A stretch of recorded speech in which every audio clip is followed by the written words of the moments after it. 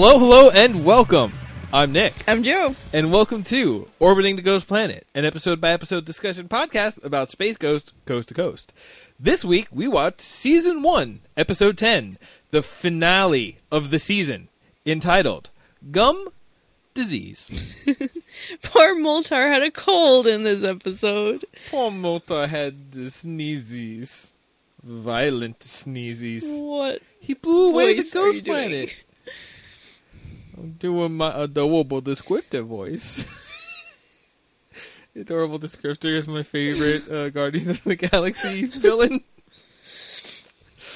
I like how the animation for him sneezing, since he doesn't have like a face or like moving face parts. It's just his helmet like bulging like fisheye and then going back.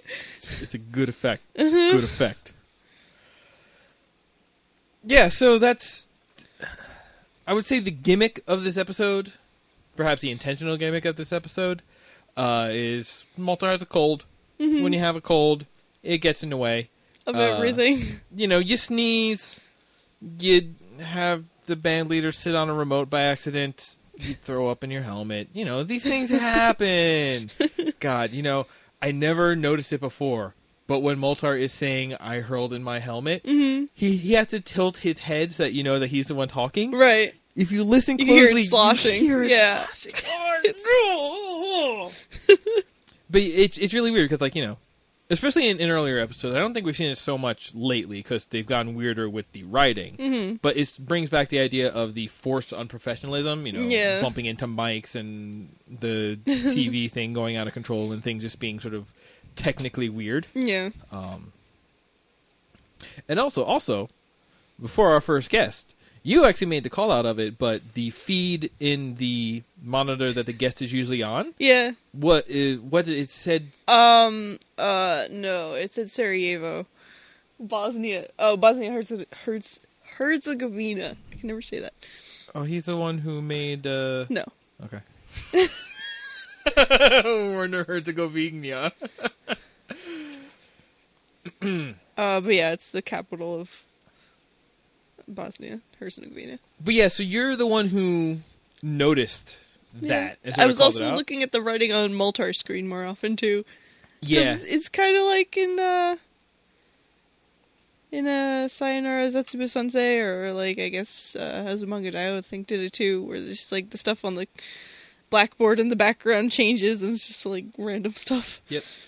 Well, like, yeah, the monitor is cool because that's one of those things that kind of just, you know, when it went into editing, like everybody else was already done with it. Yeah. And so they're just like, well, I'm bored and I got to put something here, so it's going to be this. It's one of those cases of just like, well, I need filler text and nobody's going to care and it's going to be on the screen for about, you know, a Like a fraction of a second, yeah. second. So you it's just gonna wind make up it with go stuff. bleep bleep bleep bleep bleep, all written out. Last episode has some good ones too. I forget specifically, but like a number of just like band references, which was like I guess like pieces of lyrics. I think one was like "I wish I were British too," something like that. But yeah, specifically that Sarajevo. Sarajevo. Sarajevo. I went to high school with her. Your face. I wish we could pick that up on our mics. But that is going back to this idea of, you know, that I pointed out earlier and always harp on, of just the theme of signals. So that is a place where they could have easily gone with just, you know, white noise or a feedback loop or something like that. But so what they grabbed is just actual like test patterns that like pre-existing ones that were probably actually in use wherever. Yeah. So it becomes this thing of like, you know, like somewhere between, you know, found assets, almost like a, you know, a found items collage, Yeah. but in TV show form. But just using, you know, color bar stuff and using test patterns and all of that. That's usually the stuff that they pull. Yeah, there's another word before it, but I didn't catch it until like right before it faded away. So the Sarajevo was the only part I got. I think it was just like letters and numbers, so it could have been a station call maybe. sign. It would make sense if it was a station call sign, in fact. But yeah, I'm just a sucker for color bar test patterns anyway. Yep. And they just pull them and use them. Okay, so the first guest was Branford Marsalis. Branford Marsalis. If you don't know who he is, The band leader from The Tonight Show. with Jay Leno. I don't know if that is still the case. Who's interested in Jay Leno anymore? Didn't he stop? No, he's the one who they said, hey, you're going to stop. And then he said, no, I ain't. And so they all ran around and said, Conan, you're going to stop. And then he said, well, nuts to all y'all. And then did a banjo Right. tour. And now he's on TBS. The Yep. Turner Broadcasting System. So he's in the Space Ghost family? Wait, this got weird. My question is, Branford Marsalis related to Wynton Marsalis? He's a jazz musician that I know. Entirely could be. I like to just comment how Jay Leno doesn't do anything to save the universe. Yeah. So that's the thing. We don't hear anything about any of Branford's powers. Although he does do scatting at the end of the interview, and That's a power. He does pretty well, and that is a power. We know it's a power because it's something Space Ghost can do. Something that Space Ghost does so well. That's basically what caused Cartoon Planet to be its own spinoff. When you really consider it, so much scatting on that show, it was great. But yeah, besides that, Branford doesn't really have any powers of his own. Mm-hmm. He's just the band leader for Jay Leno, so you think you get some rub off of that. And he lists as Jay Leno's power. He has the money, he has the babes, he has the cars, but he doesn't help the universe. Mm-hmm. So Jay Leno has a superpower.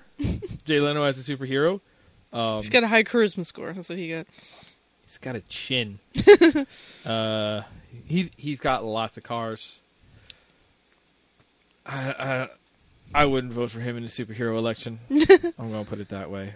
I can hear So it. then we have Space Ghost doing his grin with the twinkle on his tooth because he's got a superhero smile. Yeah, And then he just, they did it twice earlier in He the just- episode.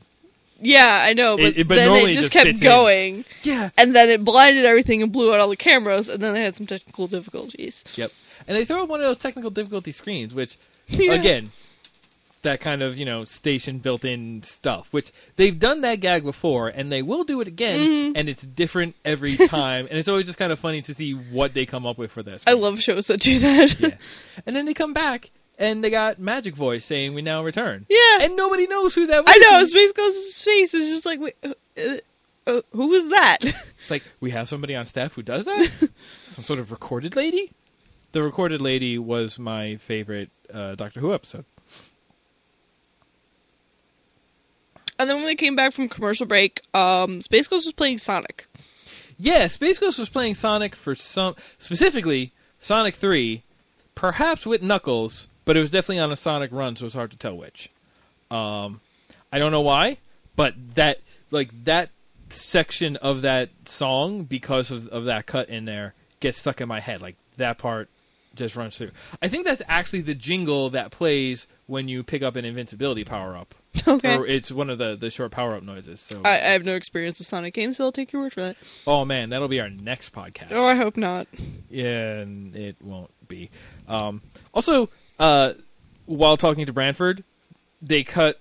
He talks about how dope and slick, or he uses some hip hop language, and we get a cutaway to Zorak, who's in a hip hop costume. He's got that Flavor Flav clock going on. Yeah. It's probably a very specific reference to, Something at the time. something that a rapper wore in a video or something. Just I am not familiar enough with that subculture to get it exactly. But he's got the clock, he's got the floppy hat, he's got a red tracksuit. Also, Zorak persistently asks Branford Marsalis for gum. So Branford has gum. Mm-hmm. And then Zorak wants gum. And Moltar wants gum. Space Ghost probably wants gum, even if he doesn't say it. But it sticks with Zorak. Yeah, he really wants gum. You do not yet have a sense of how much it sticks with Zorak. His lust for gum, his unfulfilled gum desires, reach far beyond the end of this episode. Would you say it's a disease? I think the part where Moltar's sick is the part where it's disease. Yeah, Space Ghost lists off some strange mixes that he ate, just so that we get to see Moltar throwing up in Puke his again? helmet. Yeah. Oh man, that was unpleasant, but hilarious. Well, yeah, and then they do some scatting. And they scat so well that he turns into Danny Bonaducci. That cut where it's just you're looking at Branford Marsalis, you hear Moltar sneeze, and it cuts to just big smiling Danny Bonaducci. Oh man, that's fantastic. That made me laugh. It's just like, it's Danny now. Poor Moltar. Yeah, Moltar's adorable. Yeah. Zorak's cute. He had a sign. Yeah, he had a sign. He had It totally says it. It So says, I'm cute. The sign, the hip hop costume. In this next segment coming up, he has a Devo costume. Yeah. They just playing around with Zorak in this episode. Zorak is really letting his quick change chops come into play. Perhaps that is the new power of his that we're being revealed to. I also noticed that Danny Bonaducci, for his interview, he was standing in front of a blue curtain as opposed to the usual black void. Blue curtains. Which means that he was in their alt recording space. Because I think we've seen the blue curtains before. I don't think this is the first time we've seen them. Yeah. It will not be the last time we've seen them. I don't think we ever see the set that they filmed the Ramones on ever again. Yeah, there's also a reference to Silence of the Lambs. There's a reference to the Kiss Army in Detroit Rock City. Yeah. I don't get it, but just going, rah, Detroit Rock City! is... Sometimes when I need to pump myself up, I'll just say that like quietly in a mirror. Danny had to plug that Moltar changed the channel on while he was about to say it. Yep. Because he was sick and sneezing and... Well, no, that wasn't Moltar. That was when Zorak said on the remote. Oh, right. And brought us back to those two girls with the guitar. Yes, Who the we little Mexican children. Yeah. Aren't you glad to see them again? They got a pretty good song. You must have been practicing some last.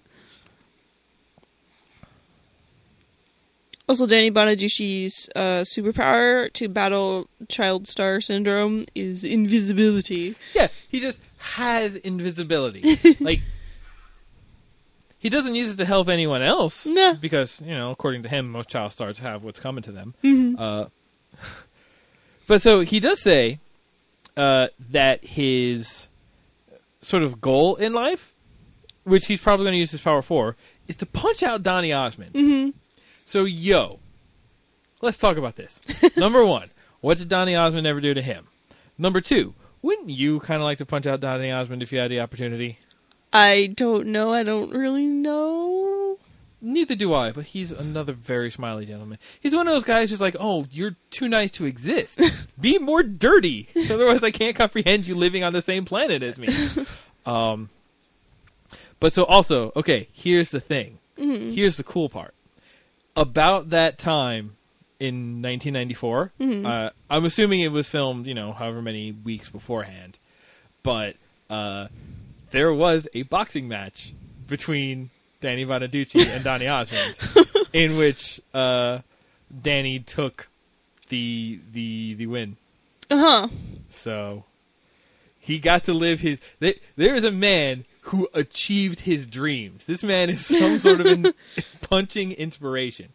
Which, like, looking into that a little bit, Danny Bonaducci holds a black belt in Tang Soo Do, which is some sort of martial art. He has had apparently at least 4 boxing matches with, we know Donny Osmond. Another one with Jose Canseco. And apparently he was actually in a little bit of Total Nonstop Action Wrestling. Which, by the way, Total Nonstop Action Wrestling was the name of that wrestling league, and that in itself is great. But that means he was up there with, what was that guy's name? King Henry? I don't know anything about wrestling. I'll show you this later. I got into a weird hole the other day, and I watched the segment of Family Feud where a bunch of WCW stars were on it. That was really weird, but also kind of great. And then it ends with Danny saying, "Ah." Yes. So, and that's the only thing. Like, if we're talking about his superpowers, I would add those lungs to the list. Because he's a rather loud he is person. Loud. He has a piercing voice. He is like the male Sindel. That's a Mortal Kombat reference. Don't worry about it. But loud enough to break the big windows on set. Yeah. And cause some sort of depressurize the room. Depressurization gravity leak. Zora gets up and starts floating around, and then we end with, in amidst all this chaos, Space Ghost trying to get a handle on situations, or flying around, Moltar continuing to hurl and be very nasally in his voice. You just hear Bonaducci saying, I swear to God, Leno sucks. And that's it. Cut. Credits. End of episode. An Evan Dorkin script. Which, I've mentioned Evan Dorkin before. He writes most of my favorite episodes. Which, if you want to know why this episode was probably reference heavy, that has a lot to do with it. Actually, yeah, if this is a Dorkin episode, that would probably have something to do with why Gum comes back so often, because Gum comes back pretty often, and Evan Dorkin and Sarah Dyer on the scripts they did, they had a thing with running jokes. Not just like running jokes and callbacks. In a sense of continuity, even just like remembering what the traits of the characters See, were. I admire that, especially in shows like this, where it's like there's no real overarching story or anything. Like, why would you do that? You're making that up entirely, and that's kind of impressive for how hard that must be. Like, making up continuous traits out of a vacuum of space. But they're the ones who actually wrote the episode that was entitled Sequel, which was a direct sequel to a previous episode. I believe there's only one time that happened. This, however, was not that time. And that's it. All done. That Season 1. Woo! 10 episodes. That's the end of Season 1. Thank you, everyone who is listening. I'm going to say 4. 2 to 4. Of you that have listened with us so far. Don't worry, we're not done, though. We have plenty to go. We're actually going to take we're going to do a little something special in between seasons here.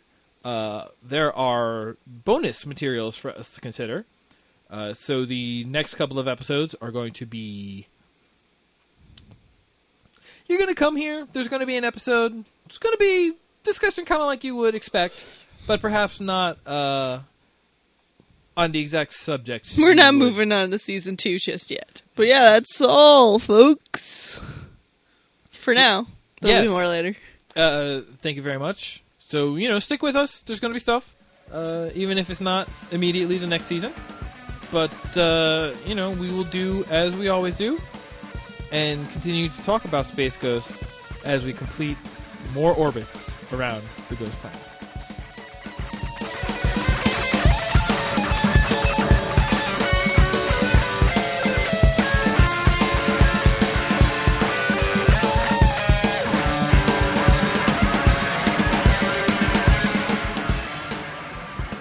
You have been listening to Orbiting the Ghost Planet, an Aliku Studios podcast network production. You can visit the show page at alikustudios.net/podcast/ghostplanet. There you can find the rest of our episodes, the RSS feed for the show, and links to our Facebook page where you can talk about this and all the other Aliku Studios shows. You can also subscribe to us on iTunes, and while you're there, you can help us by leaving a quick review and rating. Please visit alikustudios.net to learn more about us and what we do.